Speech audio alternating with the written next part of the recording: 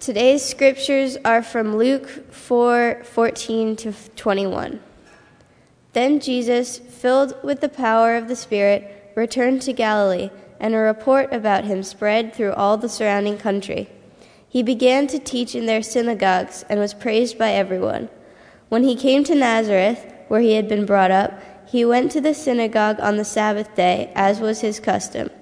He stood up to read, and the scroll of the prophet Isaiah was given to him.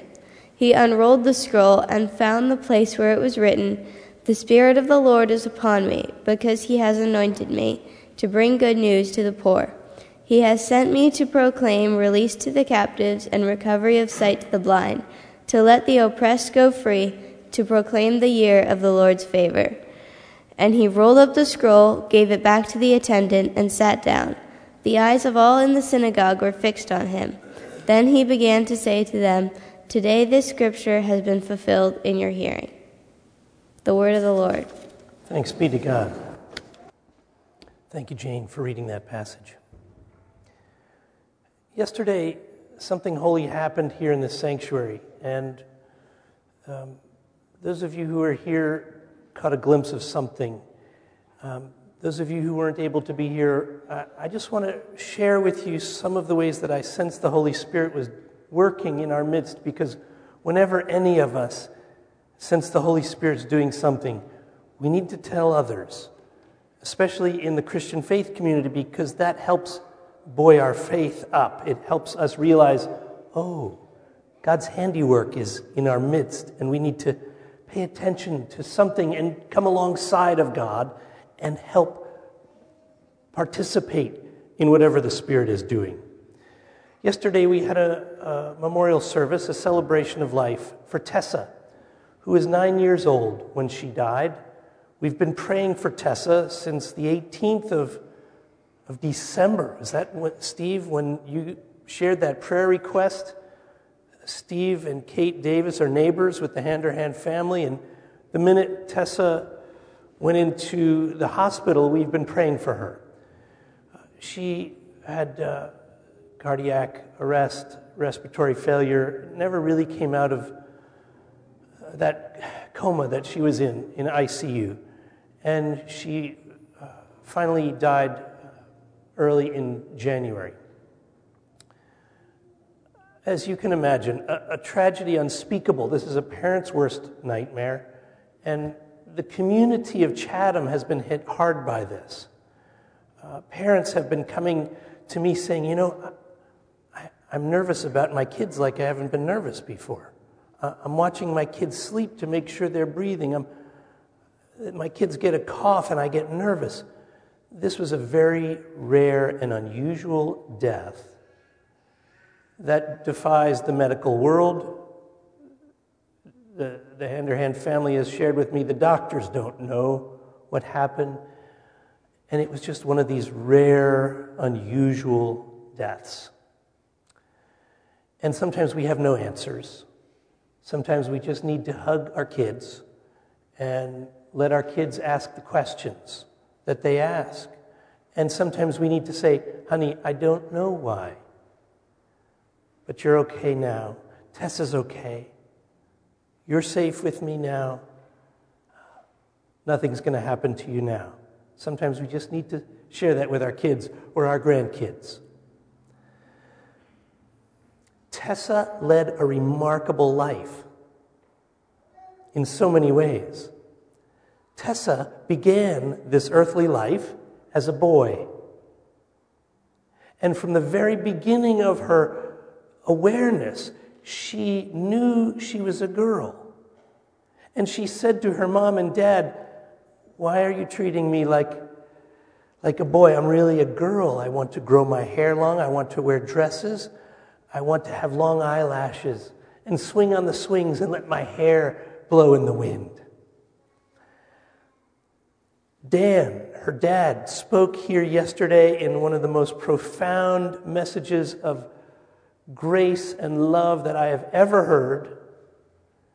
And he shared with us, 500 people in this sanctuary,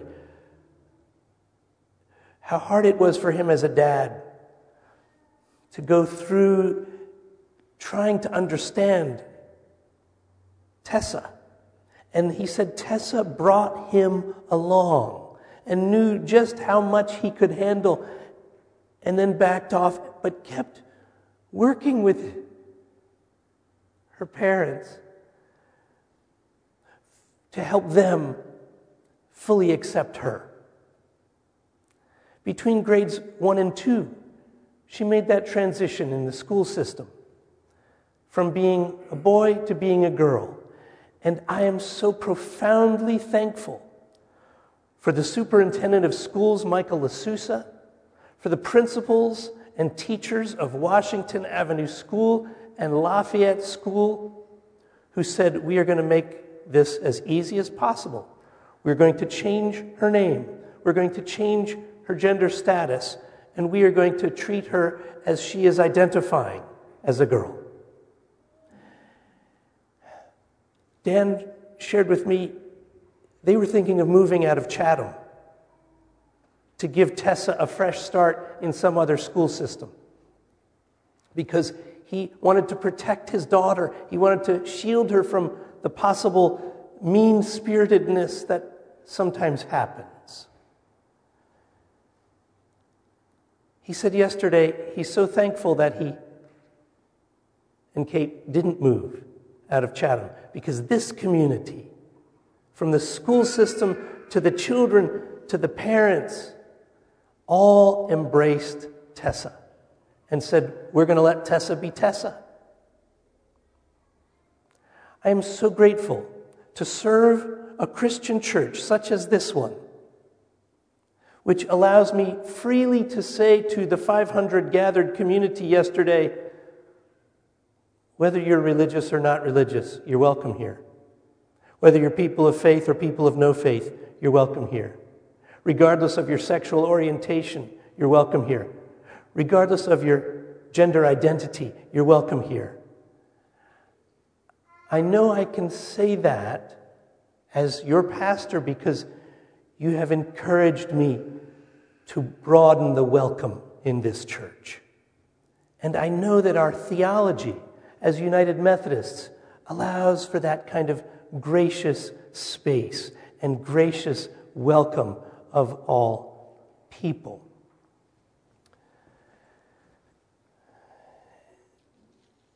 You know, Jesus said, and I'm hearing this again for the first time in a new way. He quoted Isaiah and he said, my Father's house shall be a house of prayer for all people. Yesterday, Jesus' hope was realized because we came from various faith traditions and no faith tradition. But I can tell you there was a profound sense of prayerfulness and a deep sense of the Spirit. After the service, a few people came up to me in the hallway and at the reception. Oh, and by the way, let me express my gratitude for those of you who came to usher and greet people. Thank you. Your face of welcome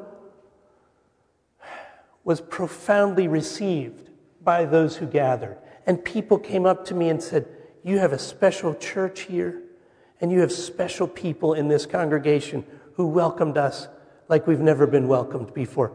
So I convey that love to you. Thank you.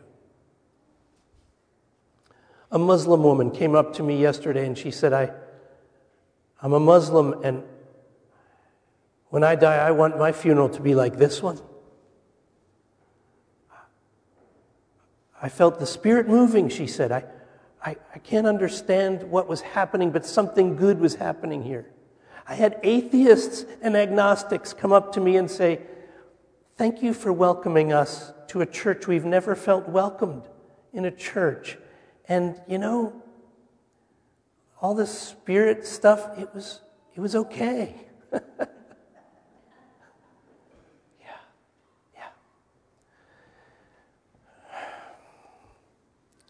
I'm understanding Paul, the Apostle Paul, in a new way, who said, in Christ, there is no male or female. In Christ, there is no slave nor free. In Christ, there is no Jew or Gentile. Do you see what Paul is pointing the early church to? When we are in Christ, all of the boundaries that the world has are put to the side. And we see each other for each other's sacred worth. And each of us created in the image of God. Friends, when this happens, we know we are being shaped by Jesus. Shaped by Jesus' teaching, shaped by Jesus' love, and shaped by Jesus' choices. And let me just go into that a little bit, and it will get to the passage today. Jesus made choices as to how to interpret Scripture, and which Scriptures to be lifted up, and which Scriptures need to be ignored. I'm glad to see Professor Shin is here from Drew Theological School, because I'm going to be talking about hermeneutics. Seminarians, you know this word? Hermeneutics. It's a very fancy theological word that is tossed around in various settings of theological discussion. It means the method of interpreting sacred texts. The method of interpreting sacred texts. Let me share some of Jesus' hermeneutics, the way Jesus interpreted texts, so that we who are followers of Jesus might also be able to do more hermeneutical and faithful interpretation of Jesus. Jesus understood midrash. Midrash was a Hebrew tradition of reading scriptures and saying, there's many ways to read this text. There's other stories about this text, other rabbinical wisdom about this text. There's metaphorical understandings of this text. There's symbolic meaning of this text. There's a contemplative understanding of this text. There's a deeper and deeper meaning to this text. Jesus understood midrash as incorporating many different ways of reading the sacred texts. Jesus did not quote Scripture very much. In fact, do you remember that interaction with the devil when he was tempted? And the devil is quoting Scripture. Even the devil can quote Scripture. And Jesus matches toe-to-toe with the devil on quoting Scriptures. But Jesus doesn't quote Scriptures a lot. In fact, people take him to task for that. The religious lawyers at the time take him to task for that, and they say, you speak with your own inner authority, but our scribes, we go by the book. Jesus never once quotes from 19 books of the Hebrew Scriptures. Don't tell your Sunday school teachers that. We want you to know all the Scriptures. We want you to know all the books of the Hebrew Scriptures. But Jesus ignores 19 books from the Hebrew Bible, our Old Testament. Never quotes them at all. Jesus had favorites, and he cherry-picked from them. Jesus quotes a lot from Exodus, Deuteronomy, Isaiah, Hosea, and Psalms. Those are Jesus' favorite books. And he quoted from them often, but the other books of the Hebrew Scriptures he doesn't even touch. When he quotes Leviticus, which is a very legal book, lots of laws, lots of rules, lots of condemnation when you don't follow the rules, the one thing that Jesus quotes from Leviticus, you must love your neighbor as yourself. Do you see how Jesus chose to ignore all the negative quotes from Leviticus, and he only chose the love quote? Jesus made choices. We make choices. Jesus seems to take on sacred taboos and points out their hypocrisies. Here's one. working on the Sabbath. Keep the Sabbath holy. It's very clear. It says that in the Hebrew Scriptures. It's good wisdom. Unless we get legalistic in our understanding of it. Do you notice that whenever Jesus heals someone, it's almost like he's waiting and waiting and waiting until the Sabbath so that he can heal someone on the Sabbath? And point out the hypocrisy to the legalists who say, you're working on the Sabbath. You're breaking the law again. The law at that time said meeting with women for a male rabbi was not to be done. What's the longest conversation in the Gospels that Jesus has? It's with a woman, the woman at the well. Having Mary and Martha, I love that window over there, the Mary and Martha window. Having Mary sitting at his feet was basically the posture of a student who is being trained to be a scholar. Mary is sitting at Jesus' feet. Jesus was training a woman to teach, to lead, to be the example of faithfulness, and a learned one at that. Eating with sinners, it says very clearly in the Scriptures, don't eat with sinners. By the way, the Scriptures also say it's against the law to eat shellfish. Let me just be the first to say I like lobster and shrimp. So I break the law a lot when I'm at a party that has shrimp. Jesus, it's almost like Jesus was looking around the table and saying, we don't have sinners here. Would one of you guys go out and get some sinners and bring them here to eat with us? That's probably why Jesus got killed, because he ate with sinners. And that was a bridge too far for the religious police. There's very clear rules about touching lepers, touching bleeding people, touching dead people, and Jesus did all of that. Do you see how Jesus chose to listen to some of the Scriptures and chose to ignore other Scriptures? Jesus confronts legalists and law-abiding religious scholars who knew that there were 613 commandments in the Hebrew Scriptures. 613. And Jesus is asked, which of these are the most important? He said, all of the law, all of the prophets can be whittled down to two. Love God. Love your neighbor as yourself. Jesus always chose law over love. He chose love over law. Whenever there was a question, do we abide by the law or do we abide by love? Jesus always chose love. That is a hermeneutic, a choice of Jesus. And for we who are followers of Jesus, we're invited to choose love over law every day of the week. So we get to today's passage. Jesus goes to his synagogue and he's handed the scroll of Isaiah.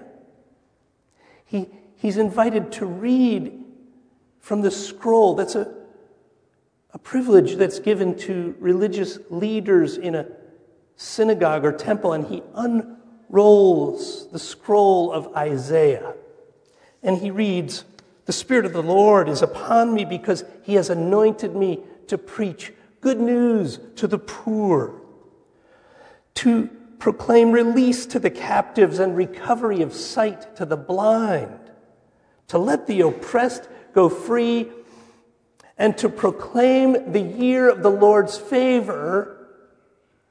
And then it says, and he rolled up the scroll and gave it back to the attendant and sat down. It says all eyes were fixed on him. They were waiting for him to finish the passage, and he didn't finish the passage. He didn't read the whole part. You know what he left out? To proclaim a day of vengeance from our God. He left that out. It's in Isaiah. He decided to drop the vengeance passage and leave The last word being a word of good news, a word of God's love. Later on in this scripture, we realize that this congregation of people listening to Jesus ended up trying to kill him. I wonder if it was because he chose love over violence, love over law. Friends, if we are in a place of love in our interpretation of the scriptures, we're in the flow of Jesus' hermeneutic. If we are in a place of desiring ill will on anyone, we're probably not in the flow of Jesus' understanding of the scriptures. I close with this. Some reflections from Steve Garnis Holmes. Yep, Jesus is guilty of cherry picking. He reads the part about God's favor and omits the part about God's vengeance. He does that all the time. You have to. There are different voices in Scripture, different versions of God, vengeful and nonviolent. You can't have them both. Pick one. Jesus did. Take sides. Commit yourself to grace, to healing, to redemption.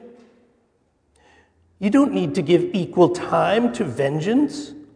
To hell with hell. The Spirit of God is upon us to proclaim God's grace and omit vengeance. Only when we get over violence will the world be saved. The Spirit of God is upon us. The Spirit of God is upon us. Amen.